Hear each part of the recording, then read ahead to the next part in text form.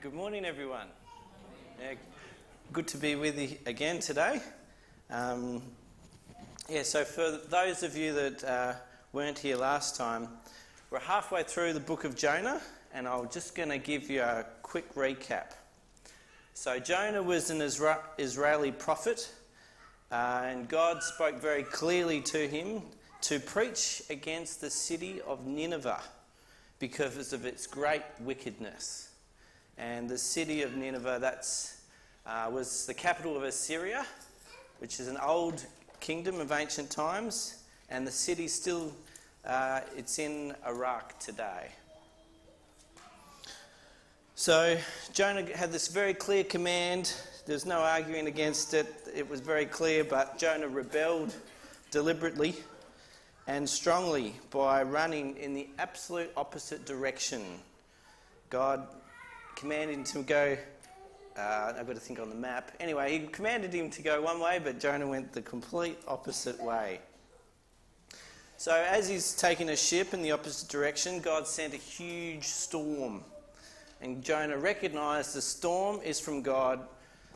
But despite this, he doesn't repent in his heart. But he's on the boat, all the sailors are packing it in, and what does Jonah do? He doesn't repent. Throw me into the sea. Unbelievable. He doesn't tell him, turn the boat around. Oh God, I'll repent. No, just throw me overboard. And this is a very symbolic act. Very symbolic.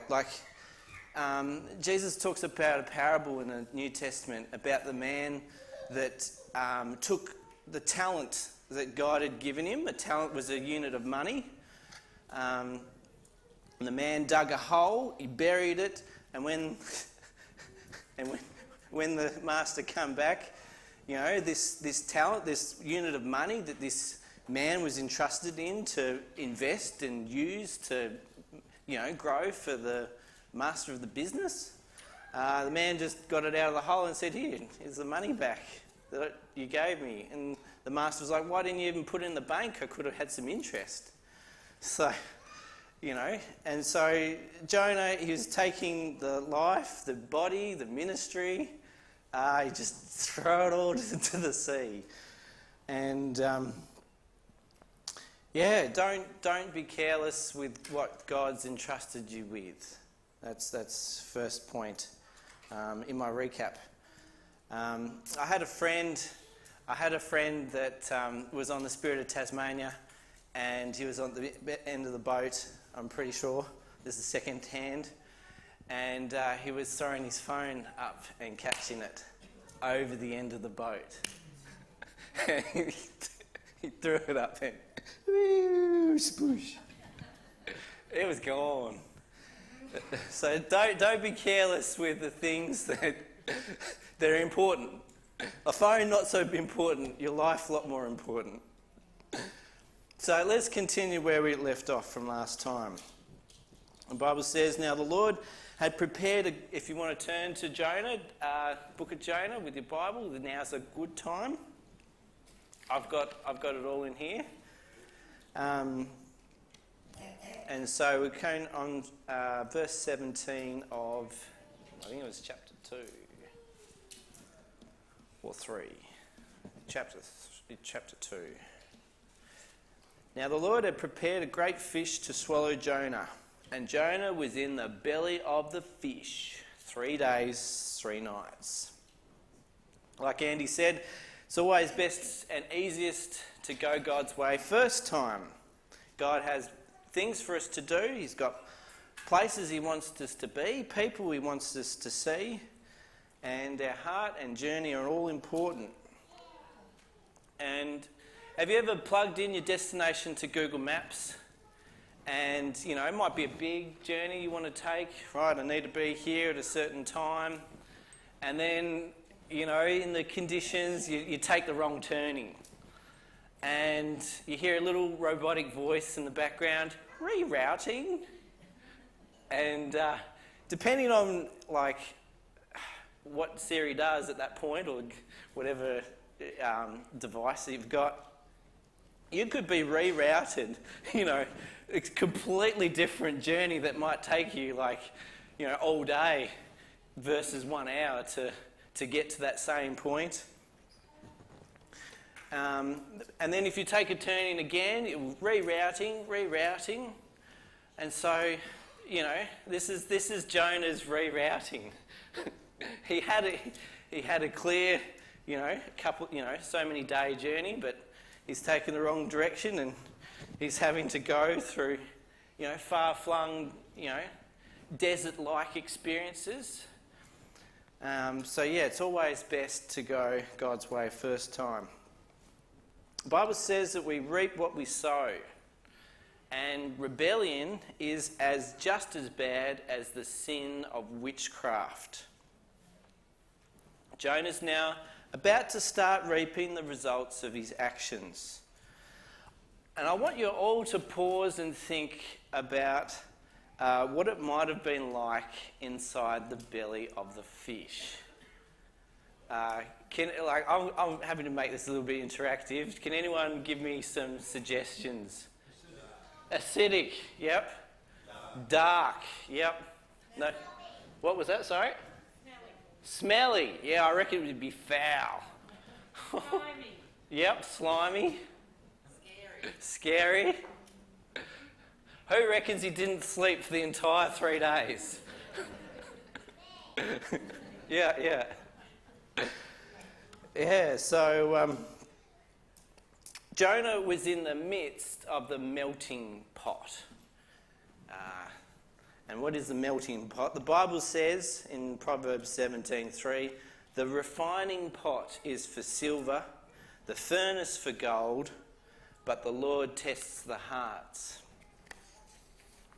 So Jonah's there, he's 3 days, it's very bad inside this fish. So let's go, chapter 2. And so that's the end of the recap. Let's go to the next chapter. So, then Jonah prayed to the Lord his God from the fish's belly, and he said, I cried out to the Lord because of my affliction, and he answered me. Out of the belly of Sheol I cried, and you heard my voice. For you cast me into the deep, into the heart of the seas, and the floods surrounded me. All your billows and your waves passed over me. Then I said, I have been cast out of your sight. Yet I will look again towards your holy temple. The waters surrounded me, even to my soul. The deep closed around me. Weeds were wrapped around my head. I went down to the moorings of the mountains. The earth with its bars closed behind me forever. Yet you have brought up my life from the pit. O Lord my God, when my soul fainted within me, I remembered the Lord, and my prayer went up to you into your holy temple. Those who regard worthless idols forsake their own mercy, but I will sacrifice to you with a voice of thanksgiving. I will pay from what I have vowed. Salvation is of the Lord.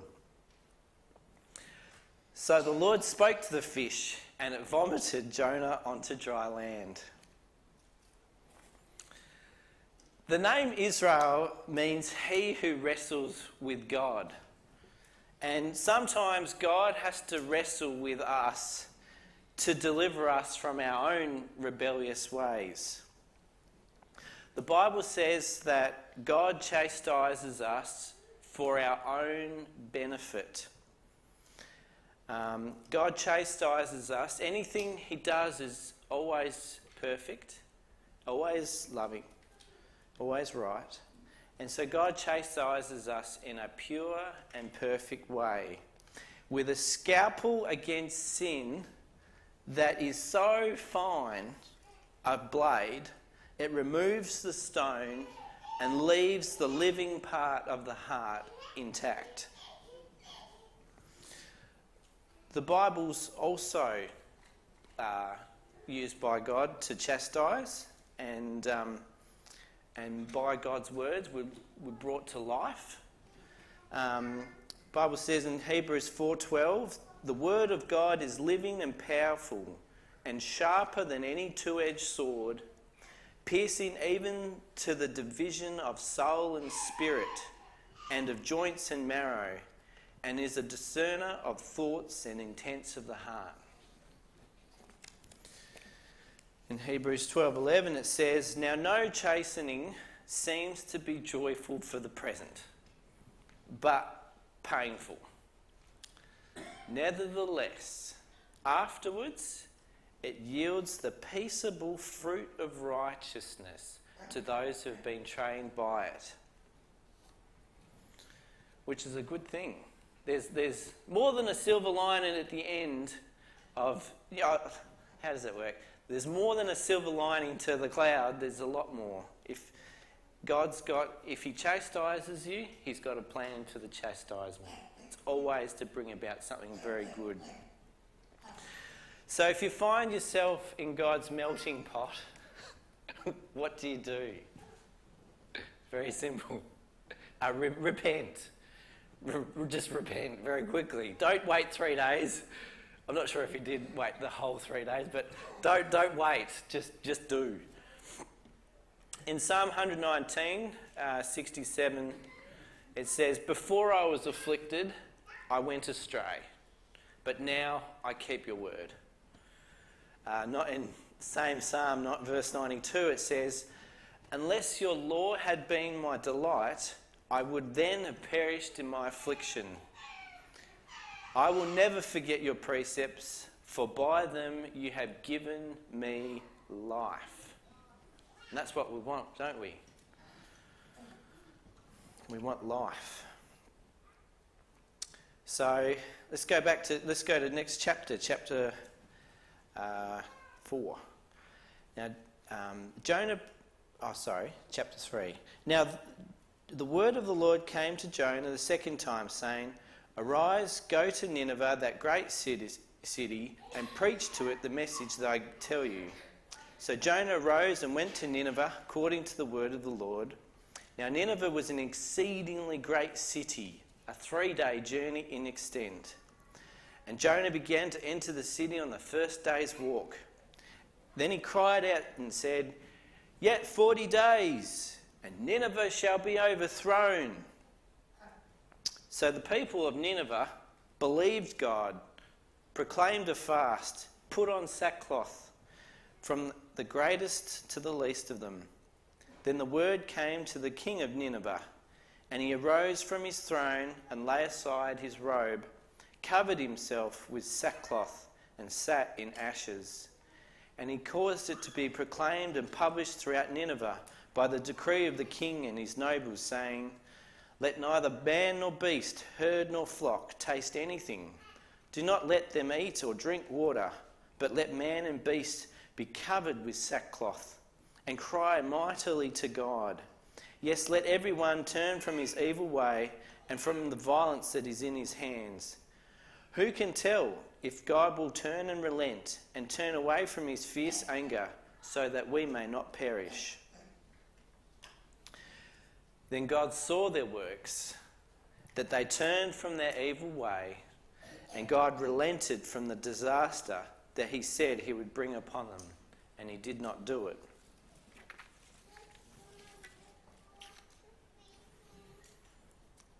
Imagine if that was Hobart, you know.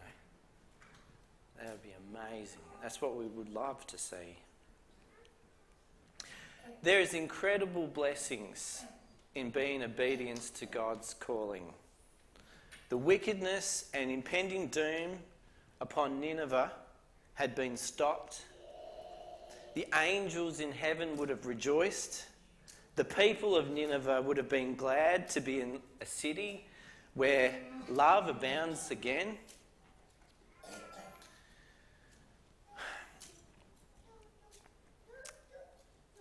And all in one act of obedience by Jonah, finally.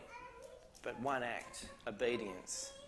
The Bible says that the gifts and the calling of God are irrevocable.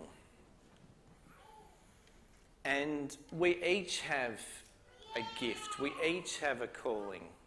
in God, and they are irrevocable. If you ever find yourself in a place of rebellion far from God, maybe in the belly of a fish, know this, that God has not finished with you yet. The calling on your life is irrevocable, and at any time you can take God by the hand and allow him to lead you in places that will bring peace and restoration to your soul. Psalm 23 says, "The Lord is my shepherd, I shall not want. He makes me to lie down in green pastures. He leads me beside the still waters. He restores my soul. He leads me in the paths of righteousness for his name's sake." Last chapter. But it displeased Jonah exceedingly, and he became angry.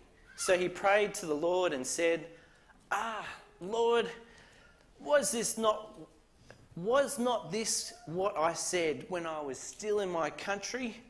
Therefore I fled previously to Tarshish. For I know that you are gracious and merciful God, slow to anger and abundant in loving kindness, one who relents from doing harm. Therefore now, O Lord, please take my life from me, for it is better to die than live. And God said to him, "Is it right for you to be angry?" And to really understand the story of Jonah and what's happening just in this phrase and this moment, you need to know that Nineveh was the capital of a nation that was fighting or fought wars against Israel. They were an enemy. They were a hated enemy. The Ninevites also were a wicked people. I mean, God says it himself. He's just about to destroy them. So, wicked and fighting them. And I heard a parallel story about a missionary in Papua New Guinea. And the missionary, he had his best disciple. He'd been there for a little while, and he had his best disciple with him, and he was going to go, he was on this jungle trek. And the disciple's name was Nadaway. And the Nadaway said to Otto, he said, where are we going? And Tuan, they call them. That white person is Tuan in their language. And so he says, where are we going, Tuan? And Otto said, we're going to such and such a village and such a village.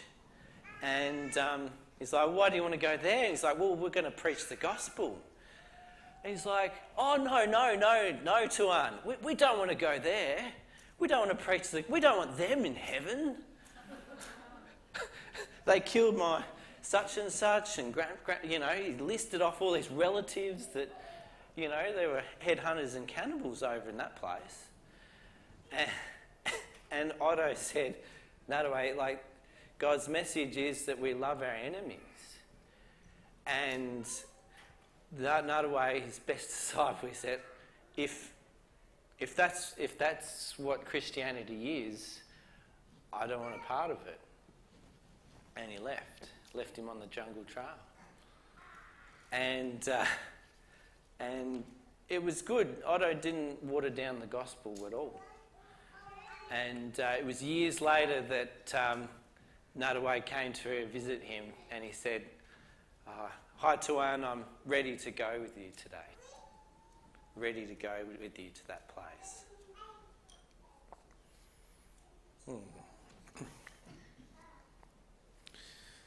So let's go back to the chapter.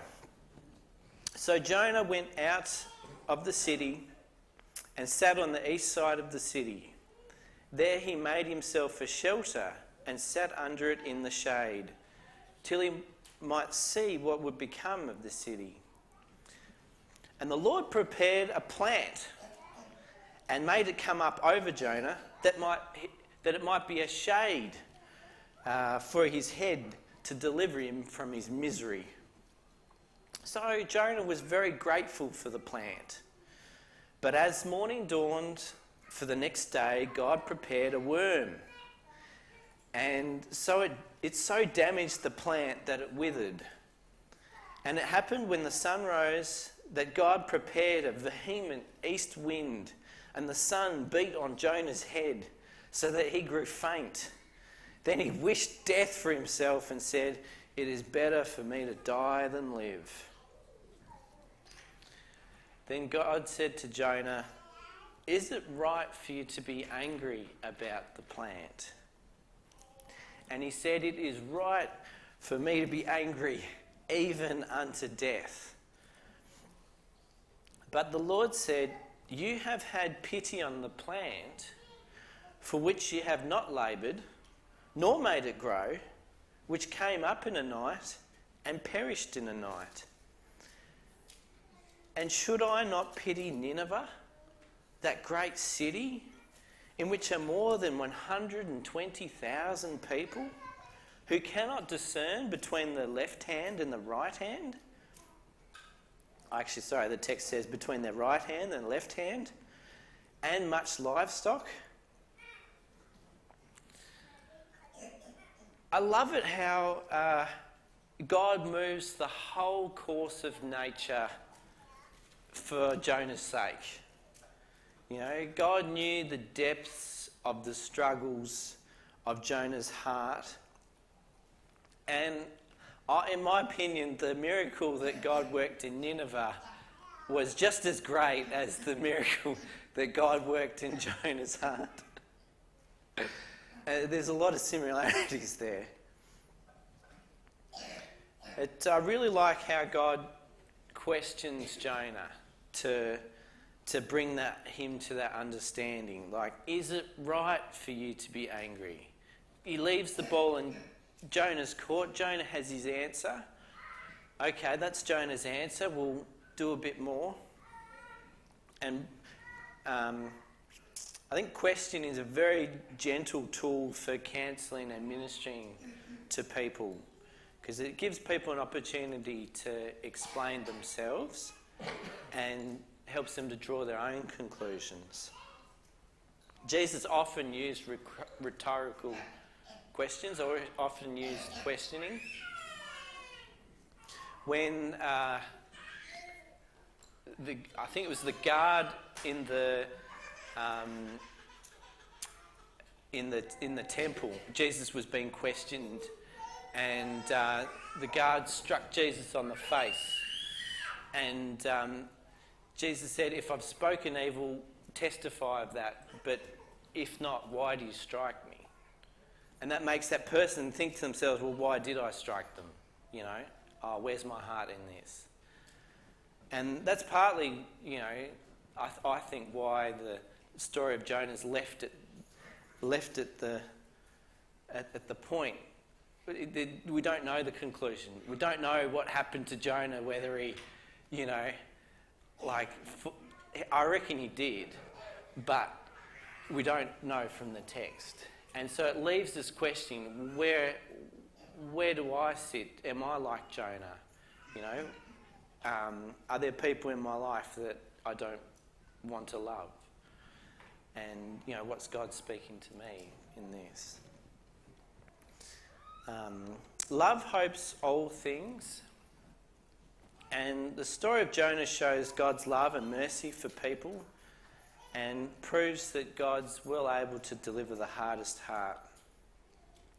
Whatever provocation comes our way, our response is our responsibility. But in responsibility, it's also an opportunity. Whatever the provocation, don't let your reaction be part of the problem, because then God has to deal with you as well. But take the opportunity to partner with God to respond in the right way. Every action sows a seed, but every reaction also sows a seed. So if someone's sowing a seed against you, they might be coming against you for whatever reason. Let your response be to sow a seed in the right way. God's way, a loving response. Rebuke can be a loving response. And only God can give you the wisdom to be able to respond in the best possible way. And win the victory. The Bible says in Romans 12:19, "Beloved, do not avenge yourselves, but rather give place to wrath, for it is written, 'Vengeance is mine, I will repay, says the Lord.' Therefore, if your enemy is hungry, feed him. If he is thirsty, give him something to drink. For in doing so, you will heap coals of fire upon his head. Do not be overcome by evil, but overcome evil with good." And I'd just like to pray to finish up. Dear God, thank you for the ministry of Jonah, the testimony it is to us, even down to this day. Thank you for the great work that he did in being obedient to you and being a part of that plan to turn Nineveh's wicked ways right around. We praise you and thank you for these things. And Lord, we pray for us that we would also have your heart for the lost. And Lord, help us to love our enemies and help us to trust you. Lord, you are bigger and greater than anything that seeks to come against us. And you're well able to give us the victory. And so we pray for that victory, God. We thank you for the victory of Jesus Christ that he wrought on the cross. That while we were still enemies, that he died for us in our place. That we might be forgiven and cleansed from our sin. We thank you for that victory, God. We thank you for loving us while we're still enemies. God, I pray that you help us to forgive even as you forgive, and pray for your peace in each one of our hearts. In Jesus' name, amen.